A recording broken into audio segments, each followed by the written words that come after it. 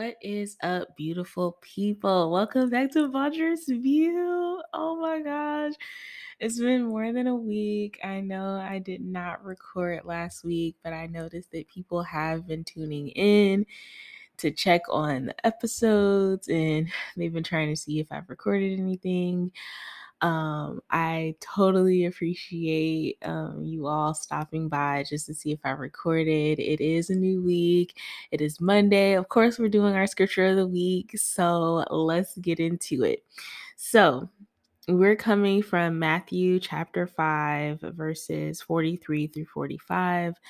And I always like, of course, I love the whole Bible, but I always like when Jesus speaks because if you get it, right? For those who hear, let them hear.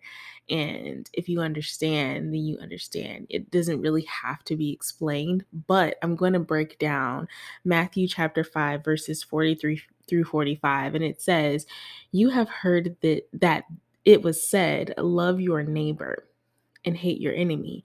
But I tell you, love your enemies and pray for those who persecute you, that you may be children of your Father in heaven.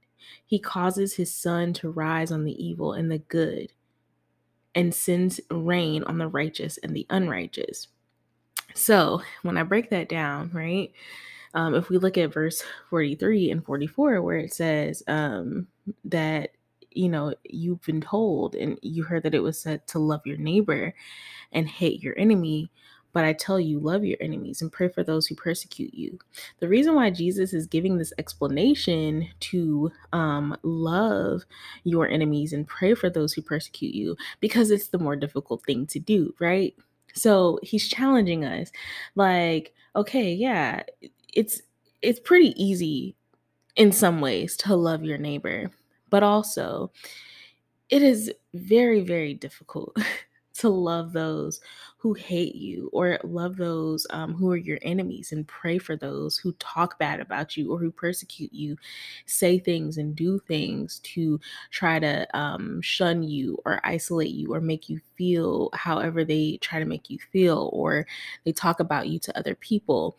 And the reason why Jesus is giving this, again, this challenge and for us this command, is because it is so difficult to do it. You know how hard it is to love somebody who is blatantly disrespecting you or is blatantly talking bad about you to other people to make you look bad.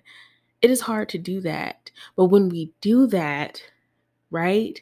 It says in verse 45 that you may be children of your Father in heaven. God would be very pleased with us if we were to take the next step in loving those who persecute us and caring for them in a way, for those who persecute us. And it's difficult, So I would suggest rising up to this challenge. I know I have a difficult time doing it, but this is what Jesus is asking us to do, or he's commanding us to do, shall I say. And then in verse 45, he goes on and he's like, he causes his sun to rise on the evil and the good and sends rain on the righteous and the unrighteous. So understand, like, you may be going through a test or trial or a tribulation. You may be going through something or dealing with other people or when people persecute you, but understand he's not just doing it to you. It's happening to everyone. And not saying that God doesn't favor you in any way. It's just saying that we all have the amount and capacity to be children of God, but it is a matter of, again, what we take action to do on loving those and praying for those who persecute us. So I won't go to verse 46, but he says, I will go to verse 46 because it's all good. But it says, if you love those who love you, what reward will you get? And are not even the tax collectors doing that? So, yeah, again, back to verse 43, it's very easy, again, to love your neighbor. So, what reward is there in just loving your neighbor, but not loving those who persecute you and your enemies, right? But you'll get a reward for doing something very challenging, something that is very hard to do the way that God does it, right? Or in attempt the way that God does it, because you have to understand God still cares for those and still gives another day to those who hate him. He still forgives and gives grace and mercy to those who hate him, who mock him, who say all kinds of things about him. And he still loves us. He still loves them. So let this just be the scripture of the week and really meditate on it and understand that, everything that's happening to you is not just happening to you. And then also, you really have to try to love your enemies and pray for those who persecute you. And this is something I'm preaching it to myself because I deal with this on a daily as well. You're not alone.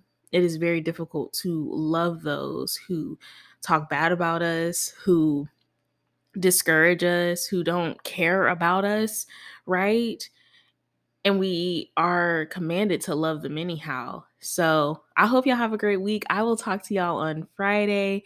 Again, this was Matthew chapter 5, verses 43 through 46. And I hope you all have a great week. Bye.